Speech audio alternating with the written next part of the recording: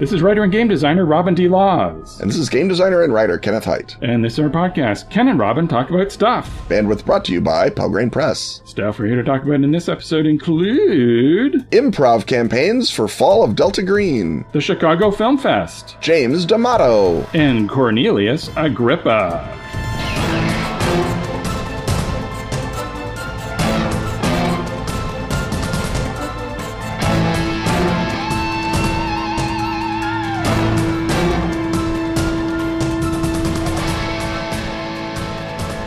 Remember Once Upon a Time? The fairy tale storytelling card game? That's the one. Do I? It's been an evergreen bestseller for 25 years now. Did you know there's a new expansion this holiday season? As a matter of fact, I put the copy for this ad in this week's script, so not only do I know that, I also know that Fairy Tale Mashups brings specific characters and situations from classic fairy tales to Once Upon a Time. So where original Once Upon a Time has a king and something that can fly, Fairy Tale Mashups brings specifics like Puss in Boots, Humpty Dumpty, and a beanstalk. So it has hilarious juxtapositions. Check! Immediate accessibility for anyone who's ever heard a fairy tale. Check! An ending card that implies the three bears were eaten by a giant sheep. Spoiler alert! Once Upon a Time is a fairy tale storytelling card game, great for role players and card gamers of all ages. It's a perfect holiday gift item, and its new expansion, Fairy Tale Mashups, releases this November. Visit atlas-games.com for more information. Or get the to thine friendly local game store, where every gamer lives happily ever after.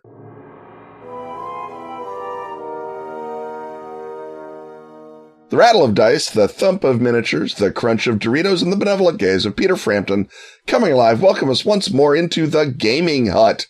And here in the Gaming Hut, we can barely see the miniatures because they may not even be here. The table's so full of handouts and thick, beautiful tomes because Patreon backer Jacques de Villiers has asked, when it comes to investigative sandbox games and epic handouts, Ken and Robin have spoiled us with, respectively, the Dracula Dossier for Night's Black Agents and the Armitage Files for Trail of Cthulhu, two gifts that keep on giving, just like Jacques de Villiers does. What a guy. It's always good to start the podcast with some flattery. That's good. With a little suck-up. Yes. That's the secret I prefer to flattery. Well, whichever. I'll take a suck-up. I'm, whatever moves you in the moment, beloved Patreon backer. Anyway, Jacques continues, currently lacking something similar for Fall of Delta Green, what would be your advice for redeploying these in-game artifacts in Fall of Delta Green's 60s setting?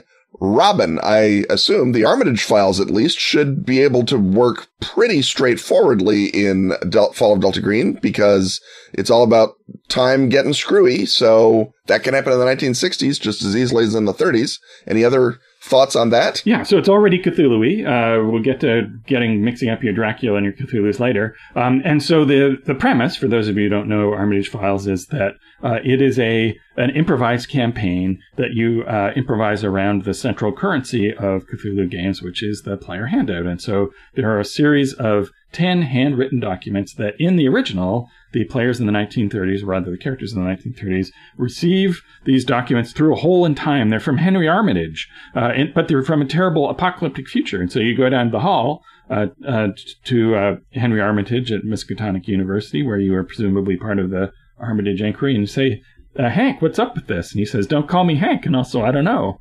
This is in my handwriting, but it's unfamiliar. It seems to be from a grim future. What's up? And then you go around investigating the various things referred to in the documents, trying to find out what events are going to converge to in the near future in the world. So in the 60s, you can just use those very same documents, except they refer to an end of the world in the late 30s and early 40s that, as far as you know, haven't occurred. And so there are a bunch of options. One, these are just documents created. They are the ravings of a delusional person, and they could have been by Henry Armitage, who is probably not around in the 60s, or probably dead. He is. Yeah. He's very elderly. It could be someone, it could be a forgery. And why would there be a disinformation campaign to create the thought that there was possibly a concern about the end of the world? Well, perhaps this is an attempt to discredit Armitage and company, who, what is their role in the Delta Green continuity? Delta Green sort of dances gingerly around how much of Lovecraft is in canon for Delta Green. The Innsmouth raid takes place, as known, and Mego exists. They were in Vermont, things like that. But some of this, it's very iffy on, was there Arkham, for example? Does Arkham a real place? Because that's sort of a bigger deal than Innsmouth. And similarly, Miskatonic University is not front and center throughout Delta Green Adventures, because I think it would provide a weird second locus, and you can't have that, because the whole point is you have one locus, it's Delta Green. No one else is going to do it for you.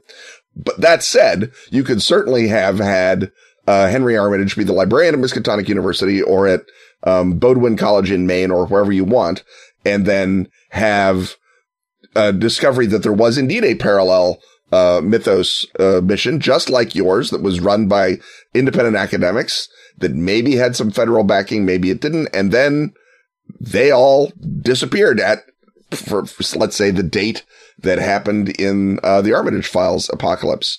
And as you look into it, they disappeared kind of weirdly, and in some cases aren't even left in phone books. And in other cases where their names appear as cannibal murderers who were arrested in New Hampshire, but not as scholars of the occult at all. And you could pull that in and play with the how much of Lovecraft is true in this universe meta question by making it the question of investigating the Armitage Files. So these documents then can be what you use as your starting point to inquire into the Armitage inquiry. It could also be the case that you take the brown acid, or you undergo an MK Ultra experiment, or you head off to a commune where you have a transcendental experience, and you realize that the apocalypse detailed in these documents, which are just sort of things that you found in an old filing cabinet at HQ, you realize that, oh no, the apocalypse really happened, and that the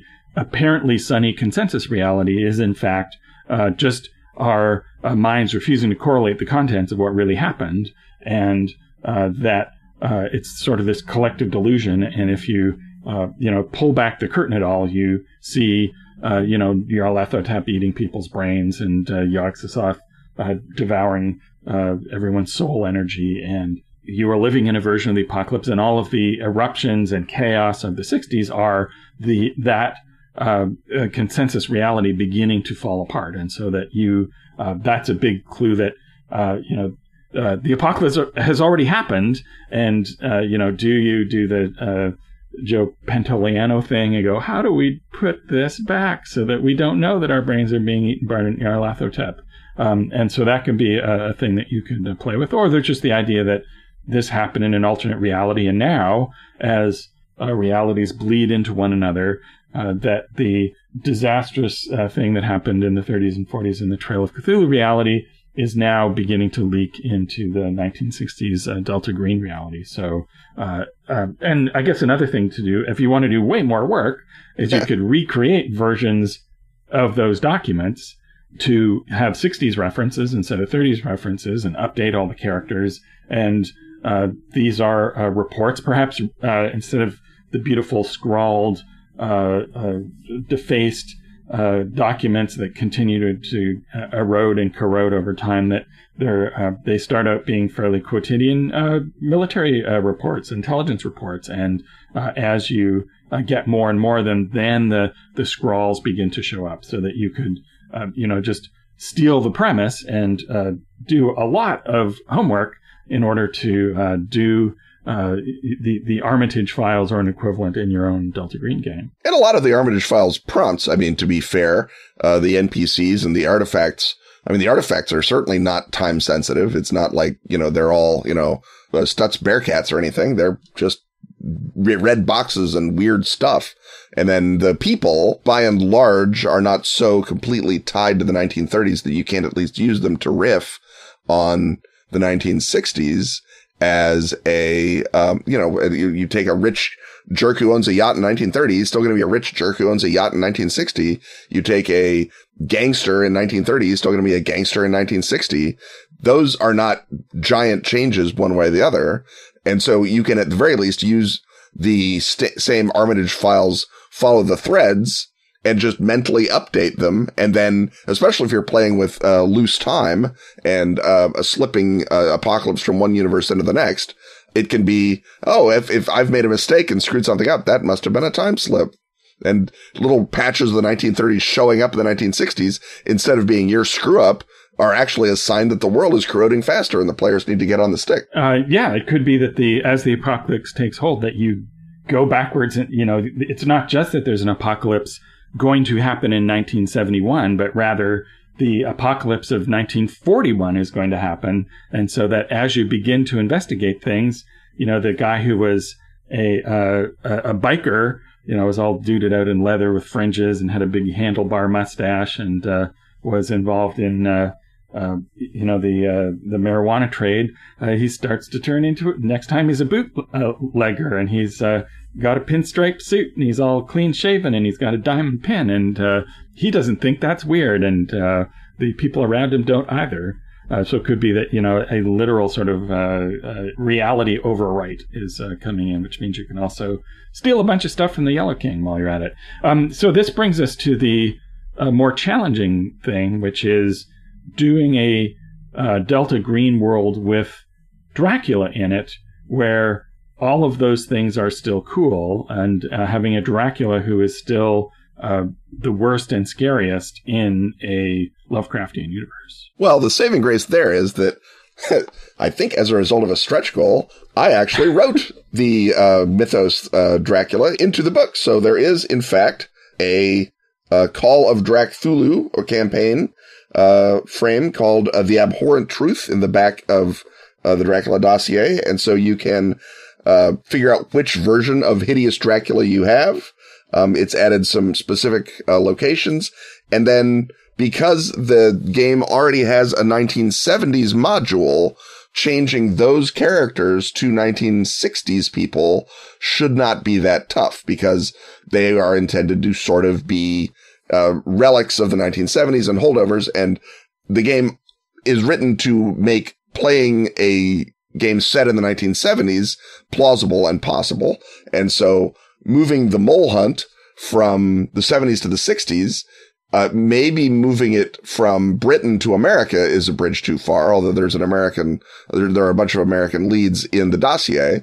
And that is where you may have to do a little bit of work if you want to forge, J. Edgar Hoover memoirs or Alan Dulles memoirs about Project Find Forever and the American Vampire to lead you into England. But you could just be saying, you fight a whole bunch of weird mythos vampires in America. It's like a regular campaign, regular Delta Green series of adventures. And from whichever direction, there's like 7 vampiric monsters that I have in the back there that are from the mythos and can be, tuned to become more vampire-y than less. You fought those guys, and then you're like, well, that was awful. Where did that come from? Oh, it came from Dracula. And then you go over to England because this vampire situation is so important. You're allowed to cooperate with Pisces. You go over to Pisces and you say, what do you guys know about Dracula? And then they start hunting you because Pisces and Edom are basically 2 arms of the same conspiracy. And so now you have to do the Dracula dossier as Delta Green agents, but you're in England and, the U.S. government is not giving you any backing. Suddenly it's Night's Black Agents. Da-da-da. And so, then from there, it's just, it's in the 70s, but you've already done that. And, they've got the copy of the Dracula dossier. They've got the, Dracula unredacted, to mess with. I guess you just ignore the contemporary references. Or is there a dread future being referenced? And maybe you can scrawl a few references to Henry Armitage in the margins as well. You can tie it in and run both of them if you want. That Dracula is somehow, because he's a spawn of Yog-Sothoth, he's able to manipulate time and space. And that's part of how he gets away from people who have the temerity to hunt him. And that gives you once again, a villain who cares enough about you to want to kill you, or at least to drink your blood. He's not human, but he's human enough to have recognizable motivations and to chase you around and try to destroy you. So what's Dracula going to be up to? I'm sure you've established this already in the Cold War environment of the 60s. Well, that can be kind of up to you. We have, of course, the capstone where he vampirizes Putin. And you could say, oh, he's going to go vampirize Khrushchev or Brezhnev, depending on exactly when in the 60s you're setting your game, or de Gaulle. Maybe he's like, oh, it's much easier if I have a little tiny country with nukes and I can control France. And I know about France. Russia's just a lot stupid. of garlic there, though. Oh, it's true. That is a problem. But if he's a spawn of Yog-Sothoth, he probably doesn't care about that. I mean, right. If he is a spawn of Yog-Sothoth, which I'm picking at random, there's many other things he could be. He could have been one of the resurrected, like Joseph Kerwin. They drank blood. He could have been a star vampire who took human form when he was summoned. Any number of possibilities. But the spawn of Yog-Sothoth, his goal is to eventually cleanse the earth and then be able to bring about the end times. And so I would borrow the plot of the good old satanic rites of Dracula, in which Dracula plans to cleanse the earth. And he has a plague and he has a high-level cult within British society. And you just run that, and you run it as sort of a big, scary Avengers episode. The TV show, The Avengers, not your cartoon movies, people. It's all kinds of weird British 60s spy-fi that is also an ingredient in your mythos and your Dracula.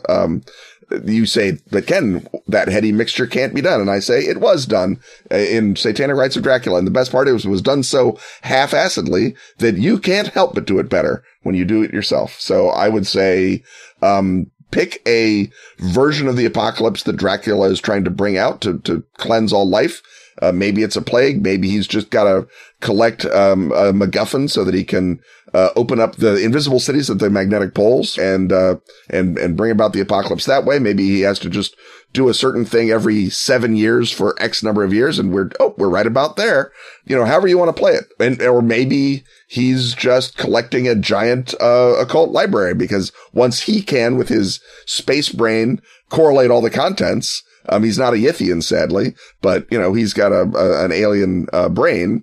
Once he can correlate all the contents, then he will become Yog-Sothoth, and he'll burst out of his own body and blow up the world that way. Right, and he's smart enough not to go to Nam, but surely if he's trying to cleanse the world, that he is responsible for all sorts of chaos and social disorder and bad attitudes. Yep. If he didn't start the conflict, he's doing his best to keep it going. Yeah, he can certainly be, and again, depending on where you want to put it, in the British government, the decision not to join America in Vietnam was controversial. And I don't know that the people particularly wanted to go to Vietnam, but I think that the Conservative Party sort of wanted to back up America's play.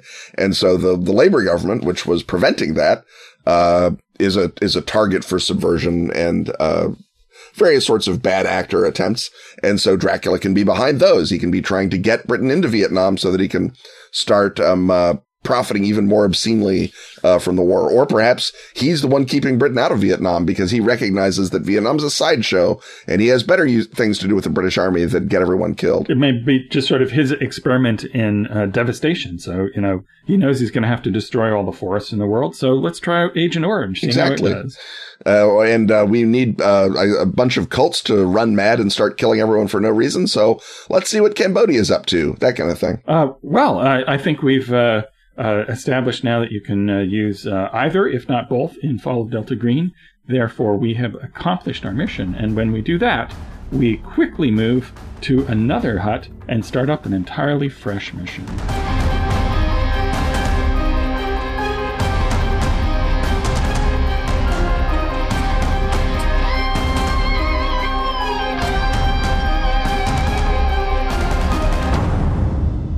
You used to be a spy. You were part of the clandestine world, backed by the full strength of the security state. Then you asked the wrong questions. You found the truth. You found the vampires.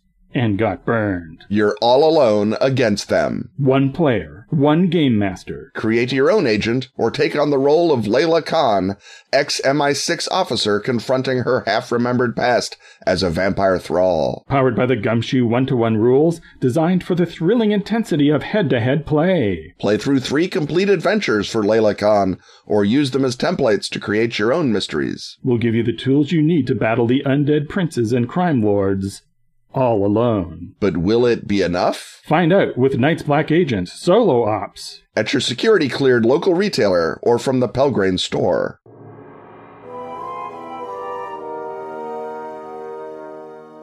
The complaints in the lineup, the confusion over digital ticket scanning tell us we're not only in the Cinema Hut, but a particularly film festival-y installment of the Cinema Hut. And since I'm throwing it, it can't be the Toronto Film Festival. It must be the Chicago International Film Festival, which, Ken, you did a somewhat truncated version of this year. Yeah. My normal boon companion had a bunch of job interviews that happened during the day for some reason. So we were forced to mostly go to evening films only, which cuts out a lot of possibilities, like I need to tell you. So I had plenty of people step up. There was some good times had, but I wound up only doing 17 movies instead of my normal 21 or 22, which is, half of Toronto, but I feel half of Toronto is plenty of fun for anyone. Yes, and as initially as your reviews were appearing in our Ken and Robin Consume Media file, I was going, oh no, Ken is having a bad year. But some other things came through in the stretch, and you found out some cool things. And your favorite film from the festival is one that I saw at TIFF, and it's Bring Me Home, a South Korean thriller by a director named Kim Sung-woo. And like a lot of Korean movies, Ken, it does not mess around. It does not pull any punches. No, this is not one of those movies where you're like, well, at least there's a sympathetic mom character, so everything will be all right. It's kind of the opposite of that. And when you realize that the actress, Lee Young-ae, who plays the sympathetic mom in question, is the previous lady from Sympathy for Lady Vengeance, you begin to suspect something is going to go down. And indeed it does. But it goes down in the, I don't want to say the worst imaginable way, but right. Let's say... So the premise is that she's looking for her lost son, and she heads to this sort of tourist fishing community. She's gotten a tip. And by the way, the tip is also awful. Yes. Yes, there's just one gut punch after another. And yeah, nothing is good here. Yes. It's not a subtle film, but it's a very effective film. Yeah. So next up, we have, let's cover this one very briefly. It's I guess you could call this a crime drama, but it looks like a social problem crime drama. It's called Buoyancy. It's from Australia. Yeah. And this is about a teen from Cambodia who is enslaved on a Thai fishing boat. Yep. And you say crime drama, it is the closest thing it is like a Jack London sea story. Yes, but being enslaved is the crime, and then it's survival, right? But it's not, you say crime drama and people think, oh, this is going to be about, colorful criminals doing colorful things or cops hunting down bad. Nope. This is about a guy who gets enslaved, a boy who gets enslaved and is taken to sea against his will. And from there, the Jack Londoning commences. We are missing only a storm to have a complete Jack London experience. But there is, exploitation and critiques of capitalism and brutal violence and masculinity at its most toxic shared out in bucket loads. It is quite the experience, and it is all done without a lick of English, which is why it got barely any financing in Australia, and they had to go and hunt up, anyone who had a couple of Australian dollars under their whatever they have in Australia, couch, I guess. It's probably some Australian word for it, but let's say couch, and put it together. So it's just sort of a logistical experience to see it done. And then, of course, they film it on the ocean, which is always a million times harder, and then with actors who speak 5 different languages. So it's quite the thing, and it is amazing. And the sound design by a guy named Sam Petty combines the creaking of the boat with a sort of atonal score with the sort of weird whisperings of the wind, and it's a full thing. The editing is really great because one of the things that happens when you're a slave on a fishing boat is your sense of time and reality go away, and so the cuts are super arbitrary and super accelerated as he moves deeper and deeper into this sort of pure hell that he has been brought into. Every part of it works. It's terrific, and it's just just one sliver of a fish maybe away from being a pinnacle experience. I totally recommend it. It's Australia's official entry into the Oscars, so I'll be rooting for it. So next we come to, there's a couple of very Cartesian style movies, but this is perhaps the most Cartesian of all. It is absolutely the most Jesus Cartesian. shows you the way to the highway, which is mostly Spanish plus other money from other places. And there's two characters, features two CIA agents, one of whom is named Palmer Eldritch. So Ken, detail the gonzo for us. Yeah. Okay. CIA agents D.T. Gargano, who is pizza obsessed, by the way, and Palmer Eldritch must enter the Psycho Book, which is apparently a sort of a cyberspace. The look is very sort of intentionally antique with sort of old mainframes and 80s style terminals. You're given to understand it takes place in the Cold War. They're battling the Soviets. They work for the CIA. The Soviets have developed a new computer virus called Stalin that, as you get deeper into the movie, you suspect may actually just be the Soviet Union. And among the other things that they must defeat is the dictator of Beta Ethiopia, which maybe is the Ethiopia in the Psycho Book cyberspace and maybe isn't.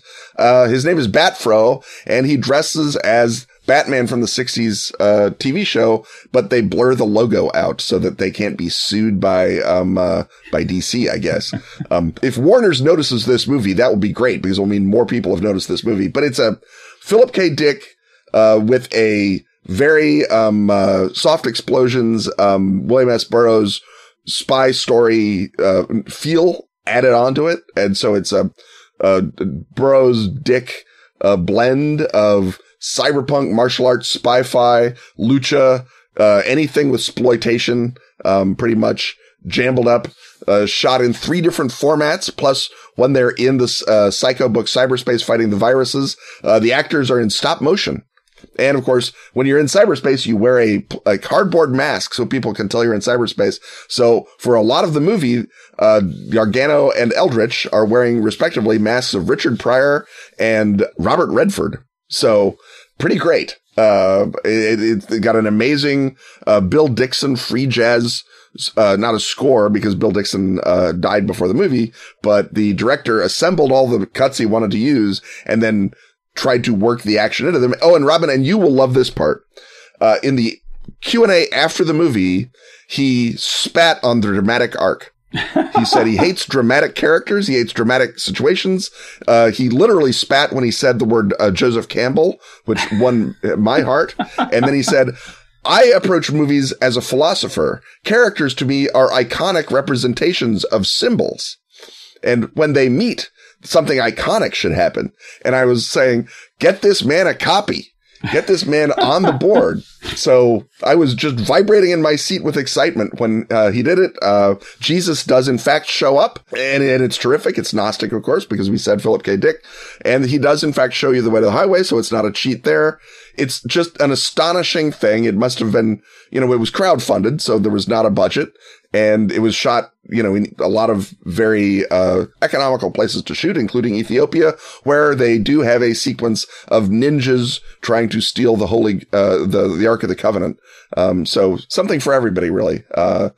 It's just an experience. It is a nonstop thrill ride. No one who saw it with me has stopped talking about it yet. If you're talking about the movie that literally sets off the bomb in your cerebral cortex, Jesus Shows You the Way to the Highway is the one. I mean, the only reason it's not at the top of my list is it was shot for $9. It's just not technically as good as Bring Me Home or Buoyancy is. But it's an amazing experience. And if you can find it, and God knows where you can find it, do find it if you are at all into the off kilter. And now to the kilter. Very briefly, you liked an American indie drama called Once Upon a River. Yeah. This is about a young Native American woman. Her mother has left her, and her father dies in a gun accident or a deliberate shooting, except everyone was drunk. So it's hard to say exactly for the outside world. We know what happens as the viewers. And she decides to flee and go up the river looking for her mom. And it's sort of a Huck Finn, but it's not quite that. The river introduces her to a lot of different characters. There's a it's a sort of a beautiful story because it's set in this gorgeous, upper Midwest, landscape. And then also, the actress, Kennedy De La Serna, who plays teenage, Margot Crane, is really amazing. She's a great find. And, she is in every scene. She almost has no dialogue as well. And it's just her presence that drives the movie, and her acting that, bring you from scene to scene in a way. And then, the beloved character actor, John Aston, shows up as her foil about a third of the way into the movie, maybe halfway in, and, as a elderly misanthrope who is dying of emphysema and smoking like a chimney and objecting to everything. And, in a lot of ways, it's a very sweet movie, but it's also a very realistic, real movie. And there's a lot of really good, strong moral choices in it. It's just a terrific movie. And again, made for almost no money by a relatively new director, Hula Rose, who just nails it. And the cinematography is amazing. It's just well worth checking out. You also liked Varda by Agnes, the retrospective documentary by Agnes Varda that she made about her film career before she died. Yeah, I like the first half better than the second half, but I liked all of it because it was Agnes. I kind of liked her installation, the stuff about her installation work, because that was less familiar to me. Now onto the sort of trade-crafty thriller side of Cardis. We come to Mr. Jones by Polish master director Agnieszka Holland, and this is about a journey into the Soviet Union. Yes. Not just any Soviet Union, the 1933 Soviet Union. Gareth Jones is a historical figure. He's a real journalist. He's gone to Moscow because he's curious about where the money for the 5-year plan is coming from. Wants to get an interview with Stalin. He meets the supremely odious and vile Walter Duranty of the New York Times, who played with grisly relish by Peter Sarsgaard. I'm pretty sure Peter Sarsgaard showing up, not a good sign at this point. He's like all the other Sarsgaards. Perhaps it's rarely a positive sign about the character. Yep. And then that sort of acts as the key that turns into this increasingly unreal and horrible world that Jones discovers, because he discovers, of course, the Ukrainian terror famine, and winds up walking through this sort of impossible whiteout snowscape in the Ukraine from scene of horror to scene of horror. And again, the screenwriter was there at the show, and she said before the film, she said the scene with the baby was in every draft of the script because it was actually witnessed by my grandfather. And so I put it in. And me in the audience am thinking, oh, scene with a baby, eh? This is going to be strong.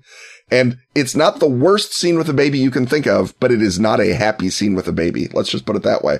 So it's a sort of a big, sort of a psychotic David Lean sort of experience, or a Dr. Zhivago type feel. And then, we find out that, guess what? No one cares. The terror famine doesn't matter. No one minds. And Gareth Jones goes off to obscurity in Wales. Happy ending, everybody, but it's the real ending. Next up, we have a film that played Midnight Madness. I didn't check it out because it had distribution, but you checked it out. It's called Vast of Night, and it's an American film by Andrew Patterson. Yeah, it's set in Cayuga, New Mexico, small town, New Mexico, somewhere in the late Eisenhower administration, post-Sputnik. So I'm guessing at 1959. It's a night of the high school basketball game, and it opens with this insanely ambitious, and you got to use the word bravura because that's what it's for, bravura tracking shot as we follow the person we learn will be our main character, a guy named Everett, throughout the high school on a gigantic walk and talk while he's solving problems and being nerd cool. He's the DJ at the radio station. And he's just there to set up the remote recording. And then he runs into a younger girl, Faye, and she keeps up with him. She wants him to teach her how to use her new tape recorder. We walk around, we establish the entire town in this very extended tracking sequence, and then monsters or weird noises, because she goes to work at the switchboard and hears weird sounds over the switchboard. He goes to work at the radio station. She's running his call-ins. People are calling in to identify the weird noise, and then they investigate. And It's framed unnecessarily, I think, as a sort of a Twilight Zone episode. Like you fade in on a 1950s television before you go into the story, which is pointless. There's no reason to do that. It's better than that. And then it comes out on an ending that is, I think, a misstep. So it's like Yellow Brick Road, if you have seen that, where 95% of it is amazing. And then the last bit is like, well, all right. I mean, it ended. Okay, cool. Yeah. But that 95% is so great. And Patterson does such an amazing job of the movie that he basically funded by shooting Oklahoma City Thunder games. He's an Oklahoma guy, so good for him. And so it's how do you make a movie on a budget? You go to a tiny town in Texas that hasn't changed since 1959, and you do it as a very script-driven piece that you cast two amazing good leads in, and that's how you do it. And it's so good and so great a ride that I even though I turn up my nose at the ending. I'm being a baby about it because it's so great and so perfect and really feels. It is tough when the 5% of a film that doesn't work is at the ending. That's always a drag. And I don't want to spoil anything. It's not a spoiler, but it was a bit of a letdown for me. I felt that they were going so right, and then they didn't so much go wrong as just didn't keep going right. And finally, the last of the films that you wholeheartedly recommend is a de-supernaturalized adaptation of Sheridan Le Fanu's Carmilla. This is a UK film directed by Emily Harris. Yeah. It is set in Sussex, not Styria, probably because they could get, the houses and whatnot, and they wanted to bring it home as opposed to make it exotic the way that Le Fanu did. Carmilla shows up in a carriage crash, just like in the novel. We see in this movie, it's almost all through the eyes of Lara, who loses her U for some reason. She's Lara, not Laura, but that's one thing. And then the role of the governess, Miss Fontaine, is elevated to become the moral center of the film in the sense that she's always saying, don't do that, don't touch that, don't use your left hand, you'll invite the devil in. Speaking of inviting the devil in, I don't like your new friend. And it's a very great character study in the sense that all the three principals are very, very good, and they have to sort of build the rules of their universe around themselves and figure out what's going on because all the male authority figures are useless or gone. Her dad is off screen for virtually the whole film. There's a educated doctor who sort of acts in loco parentis, but is not actually very helpful. And it's very much about Lara trying to decide who to believe, her new exciting friend Carmilla or her mean governess, Miss Fontaine. And we, the viewer, are also invited to decide what to believe. I saw this movie with the friend of the podcast, Darcy Ross, and thematically, Emily Harris intercuts the action with scenes of bugs doing bug things, insects and slugs and worms and maggots, and the whole it's a pinnacle for Darcy then of nature. Well, Darcy, quite frankly, I was worried I would have to have her removed. She was very excited. And, during the slug sequence, she practically lost it. I apologized afterward. I hadn't known I was taking her to a hardcore porn film. But yeah, if you have a bug thing, be warned, bugs are there in Carmilla, but it's a gorgeous piece. Between these sort of great shots of nature, both with Lara playing in it and also with bugs bugging in it. There's also a lot of candlelight interiors that work really, really well. And, the casting, like I say, is amazing. The German actress they found to play Carmilla is exactly right, for the part, although technically Carmilla's brunette, but whatever. She plays it so you're always on the bubble of, it's called Carmilla, so I know she's a vampire, but is she a vampire? And that uncertainty is part of what the movie's about. Too, one might argue the detriment of making sense of the movie or the fidelity of the novel or a lot of other things. The Gothicism, the Gothic is downplayed. The supernatural is soft-pedaled, but it's still a really good piece of work, and it's a great adaptation of Carmilla, even if it's not a strict adaptation. So if people want to read your capsule reviews of the films that you kind of liked or were met on, you can either head to your Facebook post that rounds them all up, or check them out, and they're scattered over a series of different Ken and Robin Consume Media posts. Yep. And on that note, I think it's time for us to eat the rest of our popcorn for sustenance and then see who or what is waiting for us on the other side of this exciting commercial message.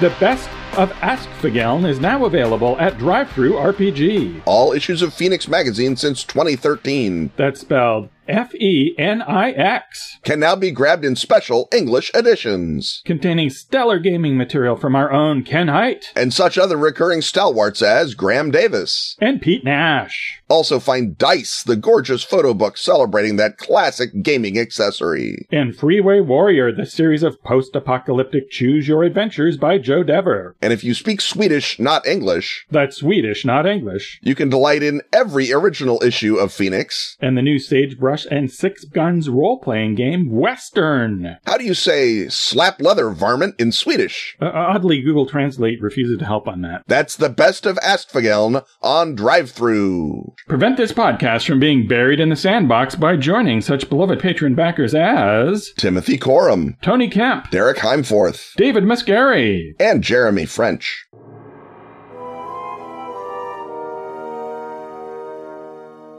It's time once more for Ken and or Robin to talk to someone else, and this time, Ken and Robin are whisked back in time to the day before Gen Con in their Indianapolis hotel room, and wait, who sits before us but veteran podcaster, superstar podcaster, James D'Amato! Hello, heroes! Ooh, goodness, you had more of an introduction. Oh, well, we were just talking about how seasoned podcasters never make elementary podcasting errors. Right. Don't just step on the opening. Right. That would be ridiculous. James you've not been on the show before, but in a way, you've been a character on the show before. And That's so, true. Thank you for being true to form. And we'll come back to that later. But for the moment, I think the big thing we want to talk to you about is your new exciting thing, the Ultimate RPG Gameplay Guide. So the uninitiated wish to know of this. Tell them, James. Tell them. Well, Robin, I'm actually very excited to be talking to you about this book because your work was a huge inspiration for it. Oh, gosh. The Ultimate RPG Gameplay Guide is kind of an approach to explaining role-playing technique. It's broken down into 3 sections. The first one kind of breaks down the elemental process of what's happening at the table when we role-play. So you can understand it in like story terms, like the way people understand literature or film or comics. The next section sort of capitalizes on those lessons, going, okay, now that we know this, what can we do with it? How do we take advantage of techniques from other mediums and use them at the role-playing table? And then finally, there's a third section with exercises to sort of help you work through those lessons and really cement them in your mind. But yeah, I drew a ton of inspiration from Hamlet's Hit Points for this, and from your work, I can't actually remember the title, breaking down the different gaming types. Robin's Laws of Good Game Master. Yeah, Robin's Laws. And is this launched as a sequel to the Guide to RPG Character Creation? So, working with a larger publisher, you have very little control over what happens with what. So I found out this was a series once the listing went up on Amazon, and they're like, we're using the same title convention, and this is a series of books now that you're writing. So James D'Amato will return in... Yeah, so the first book was kind of almost a workbook because there are a bunch of different exercise types and whatnot in it. This one is a lot more explanatory, almost more like a textbook. There's a lot of sections that break down stuff and explain it rather than activities for you to do, even though there are still activities within it. Right, well, it's because you're the GM, not the player. It means you have to work hard. You can't just doof around like players get to. Well, this is actually for both GMs and players, kind of breaking down the whole role-playing experience, saying that, everybody at the table is like kind of playing the game and everybody has access to these different technique options. And that you're all building the same collaborative story together. Exactly, yeah. The only difference between the GM GM and the players is the GM is the one who ultimately is going to say yes. Right. So Or has to prep. yes. So if the radical thesis of Robin Laws basically was, if you're having fun, you're doing it right. The radical thesis of Hamlet's Hit Points was that narrative is based on the up and down beats of emotional engagement. What is the radical premise of this project? That RPGs are a form of artistic expression, and it's okay to take that as seriously as you would another type of artistic expression. So if you're going to write a novel, if you're going to make a film, if you're going to make a television show, you kind of want to not take yourself too seriously, but you want to, take that work seriously and believe that it actually does reflect something about you or something about what you believe of the world. And we're trying to, teach people how to take advantage of that with this book.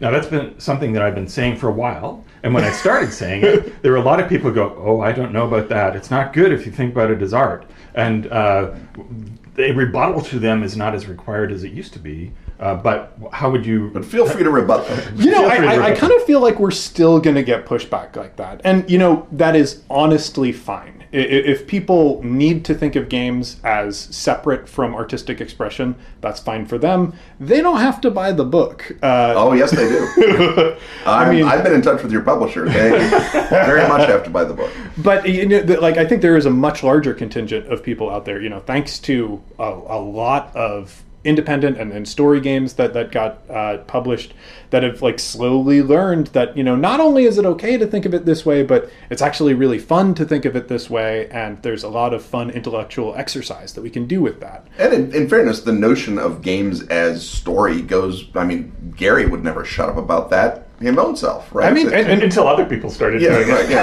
Well, then they were just doing it wrong. Then they were play acting. Right. But that was part of the hobby, the industry, the art form from the jump, was that it's not just a war game.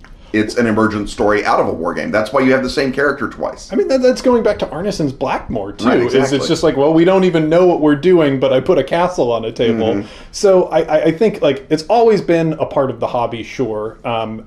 But I don't think it's been, openly analyzed in that way, apart from through game design, which is a really interesting tack to do it, because designers are sitting around going, how do I prompt these decisions without explicitly explaining to people that that's what's going on? This is the book that tries it from that other angle. Now we can explain people, because we think we've set the rut deep enough. Yeah. I think other people have blazed that trail. I'm just doing the easy part at this point. Well, it is unusual that an art form would go for 40 years now, and 50 years now, and only now be reaching the point where there are critics doing critical analysis separate from the game designers, right? That it's as if you're, imagining, Alfred Hitchcock also has to write, the film journals in the 30s.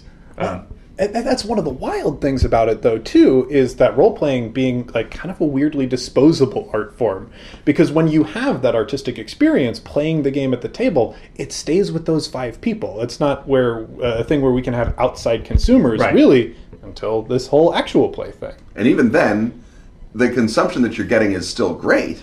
But it's very much you're watching a concert, you're not playing in a concert. It's different, yeah. Right. And that's one of the things that we break down in the book is who is the audience for a role-playing game? How do those dynamics change if it's observed through actual play, or if you're doing one of the single-player RPGs that you see pop up on Itch or something like that. And I think maybe that's a sort of another doorway around is the concert angle, because just like not everyone who's playing a banjo is playing a banjo thinking about music theory, but the things they're doing can be discussed using music theory. And you can play a banjo and have a great time and play a great banjo and everyone enjoys your banjo playing, and you never think about it. Right. But you can also think about it and say, how can I play that kind of awesome banjo?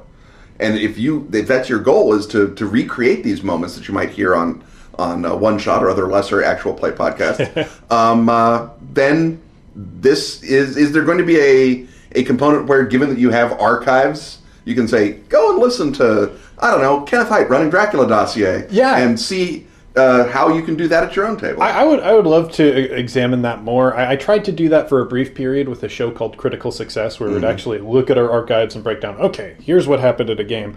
I think it's harder to do that with a book. But yeah, like, I think everything that you said there is right in that... Day like old days.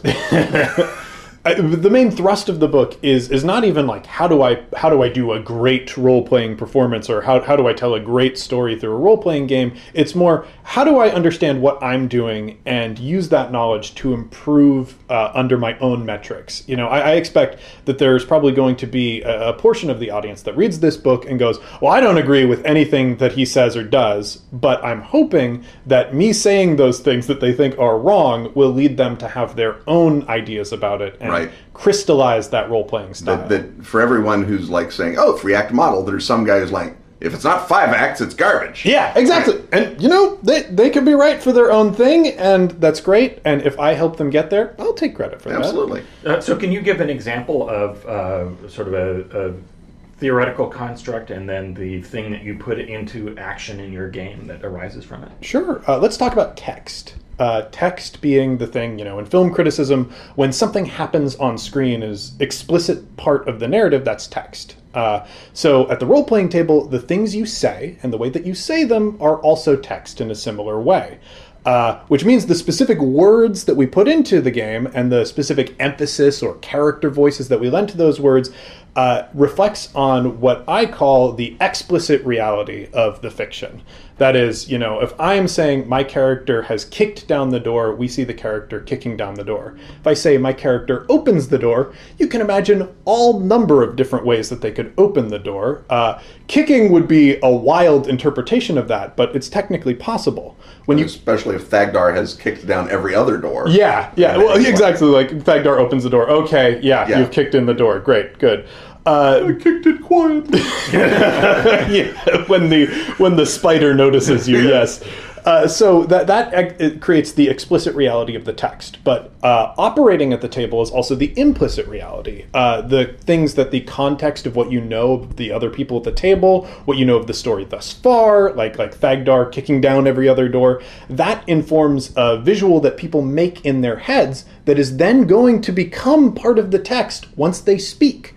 When people introduce new elements of the game, it changes that implicit reality. So how you express yourself, how you express your own unspoken experience of the game is going to change the game drastically. So that's a very high-level concept that you're probably not thinking about at the table, but if it breaks down to, how I word this is going to affect how other people are able to interact with what I'm about to create, that's something that can be broken down into baby steps and actually worked on. Right.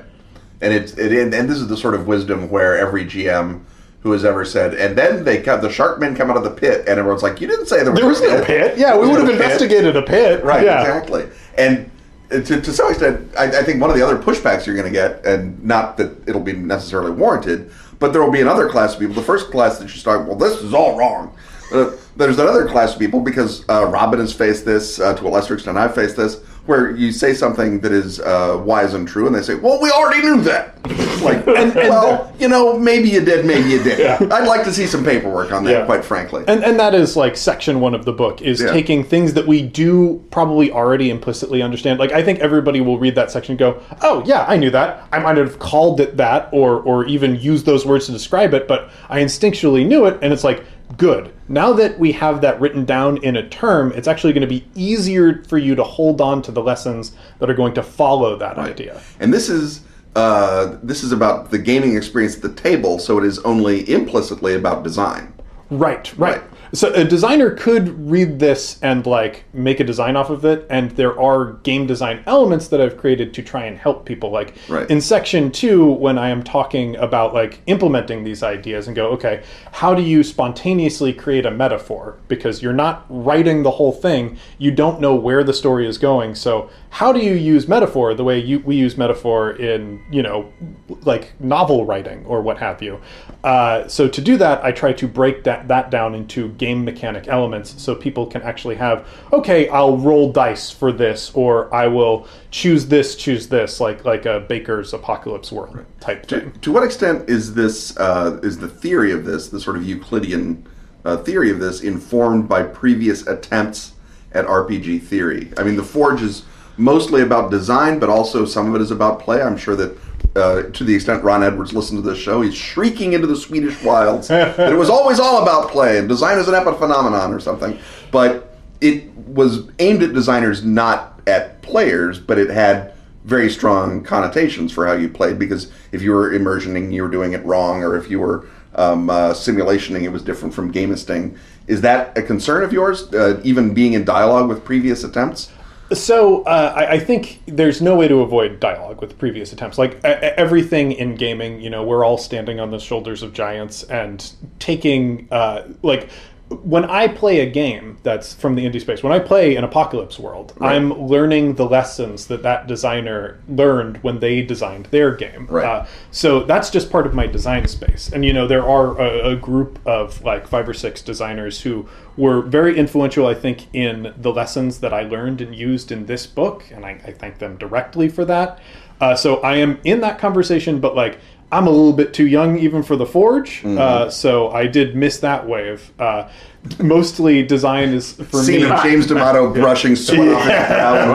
I remember, and you had to go 16 miles through the snow to uselessly argue about a theory. It was you had to hear design of your games. Yeah, you had to play Ron Edwards on a wax cylinder.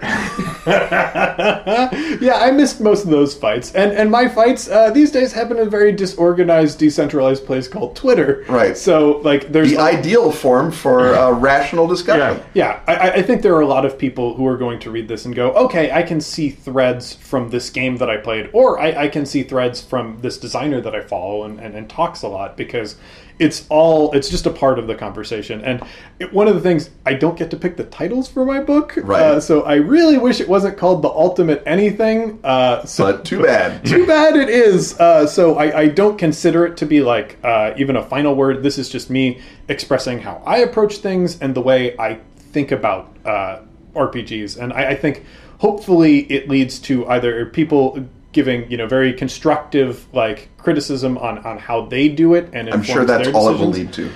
Yeah, it's constructive criticism. Yeah. Engaged philosophical response, mostly on Twitter. I would like to see people write other books about this, because I think, as Robin pointed out earlier, there just isn't enough of right. this. I mean, a Euclid's elements of game design is, even a Freytag's triangle of game design is well away from us. Or gameplay, even, right? Yeah, I just bought that book that is all the gameplay mechanics, or supposed to be all the gameplay mechanics, and flipping through it, I'm like, this is great, but there's also, it feels like there's something missing from these pages too, and I can't even put my finger on what.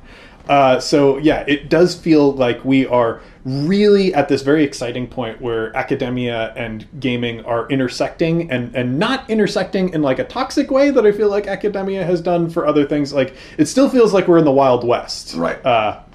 Which, as we all know from gaming, is the best possible time to be. Yeah, for sure. So this brings us to the final point, which is, as longtime listeners to this podcast know, that whenever an error or malfeasance is attributed to Ken and I, that it is in fact the fault of James D'Amato of the One Shot Podcast. So I was wondering if you have any previews of your errors and malfeasances for 2020. Oh boy, things that I'm going to get wrong in 2020. I'll definitely cause you missing some episodes. I think we know that for sure. Right. Yeah. And hey, your listener right now, your favorite Ken and Robin segment isn't going to show up this year at all. Oh, and no. That's my fault. James, how could you do that to Food Hunt? Your favorite hut is gone. James killed Food. I shouldn't have asked. No, you don't know the future. Yes. No, come not in that form. I do love that. Tell me, Spirit. The most popular hut is Food Hut on this ostensibly gaming podcast. Try gaming without food doesn't work. I'll bet that's not in your fancy book, No, Mr. Fancy Man. I'm not allowed to eat when I do the actual plays, Ken. Aw, what a shame. Well, I think we should turn off the microphone. Continue to mock James, but off mic. Off mic. But we will thank you so much for being so gracious. Oh, thank you both. This is so a great. dream come true, honestly. You really gotta stop eating before bed.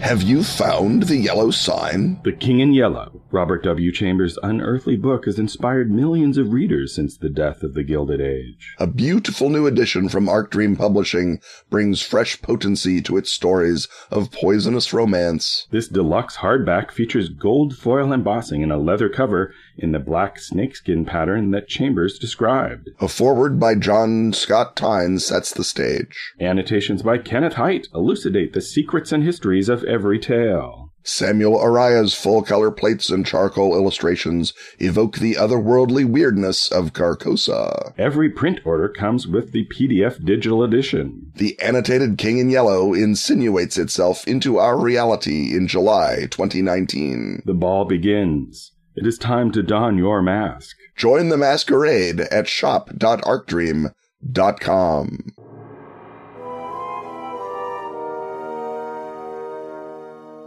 It's time to wend our way up the creaky cobweb stairs. Along the way, we will wave to the portrait of Madame Blavatsky. As usual, it will just simply inertly glower at us as its wont. But that doesn't bum us out, because we know waiting in his Edwardian parlor in his smoking jacket is our pal, the consulting occultist. And this time around, he is going to cover an iconic occultist, one who's referred to by many other occultists, and therefore it is surprising that it took us 369 episodes to get to Cornelius Agrippa. The name Agrippa, you may be confused with the Emperor Agrippa, but this is a figure of the Renaissance. He was at University in Cologne as the 14th century turned into the 15th. His full name is Heinrich Cornelius Agrippa. In addition to the things we're going to talk about, he was a physician, a legal scholar, and a theologian, but he's best known for writing a number of books, including a 3-volume series called On the Occult Philosophy. And he was an Albertist that influenced his thinking. And I know what everyone listening to this is thinking, which is, Ken, what's an Albertist? An Albertist is someone who follows the teachings of Albertus Magnus, the great scholar magician of the Middle Ages. And Albertus Magnus basically believes that everything in the world is created by God to rhyme or affect everything else in the world. That it's all part of a big seamless linked web. So if there's a plant that poisons you, you find another plant, it's going to cure you. Maybe there's a magic rock that'll cure you instead, but something's out there that's going to do it. The stars will dictate what happens on the earth. Mankind's actions will be driven by their humors, which recapitulate the actions of the elements. It's all part of a big, beautiful schema. And Albertus is basically the occult version of an Aquinas, in that he takes everything that's known about the natural world and attempts to systematize it along symbolic and spiritual lines, in the same way that Aquinas is taking everything that's known about the intellectual and theological worlds and trying to systematize them. So while Aquinas is reconciling Aristotle and the New Testament, Albertus is reconciling all the rest of human knowledge. Aquinas had a harder job, in fairness, but still, Albertus doesn't get as much love now because we have discovered that, in fact, there are plants that'll just kill you and nothing's going to help you, and the stars are just jerks. Yes. So modern science has caused us to neglect Albertus. But in the Renaissance, Albertus was a big deal, and he was not just a big deal because he was a big deal. It was also that there may have been, I think, a little bit of German jealousy when the Italians show up and are like, suddenly we're the smartest people in the world because we have Greek and Roman tradition. And I believe that if you're in the Northern Renaissance, the German Renaissance, you are saying, yeah, Greek and Roman tradition is fine. My name is Agrippa, after all. But on the other hand, have you heard of German tradition? A guy named Albertus Magnus? He was cool.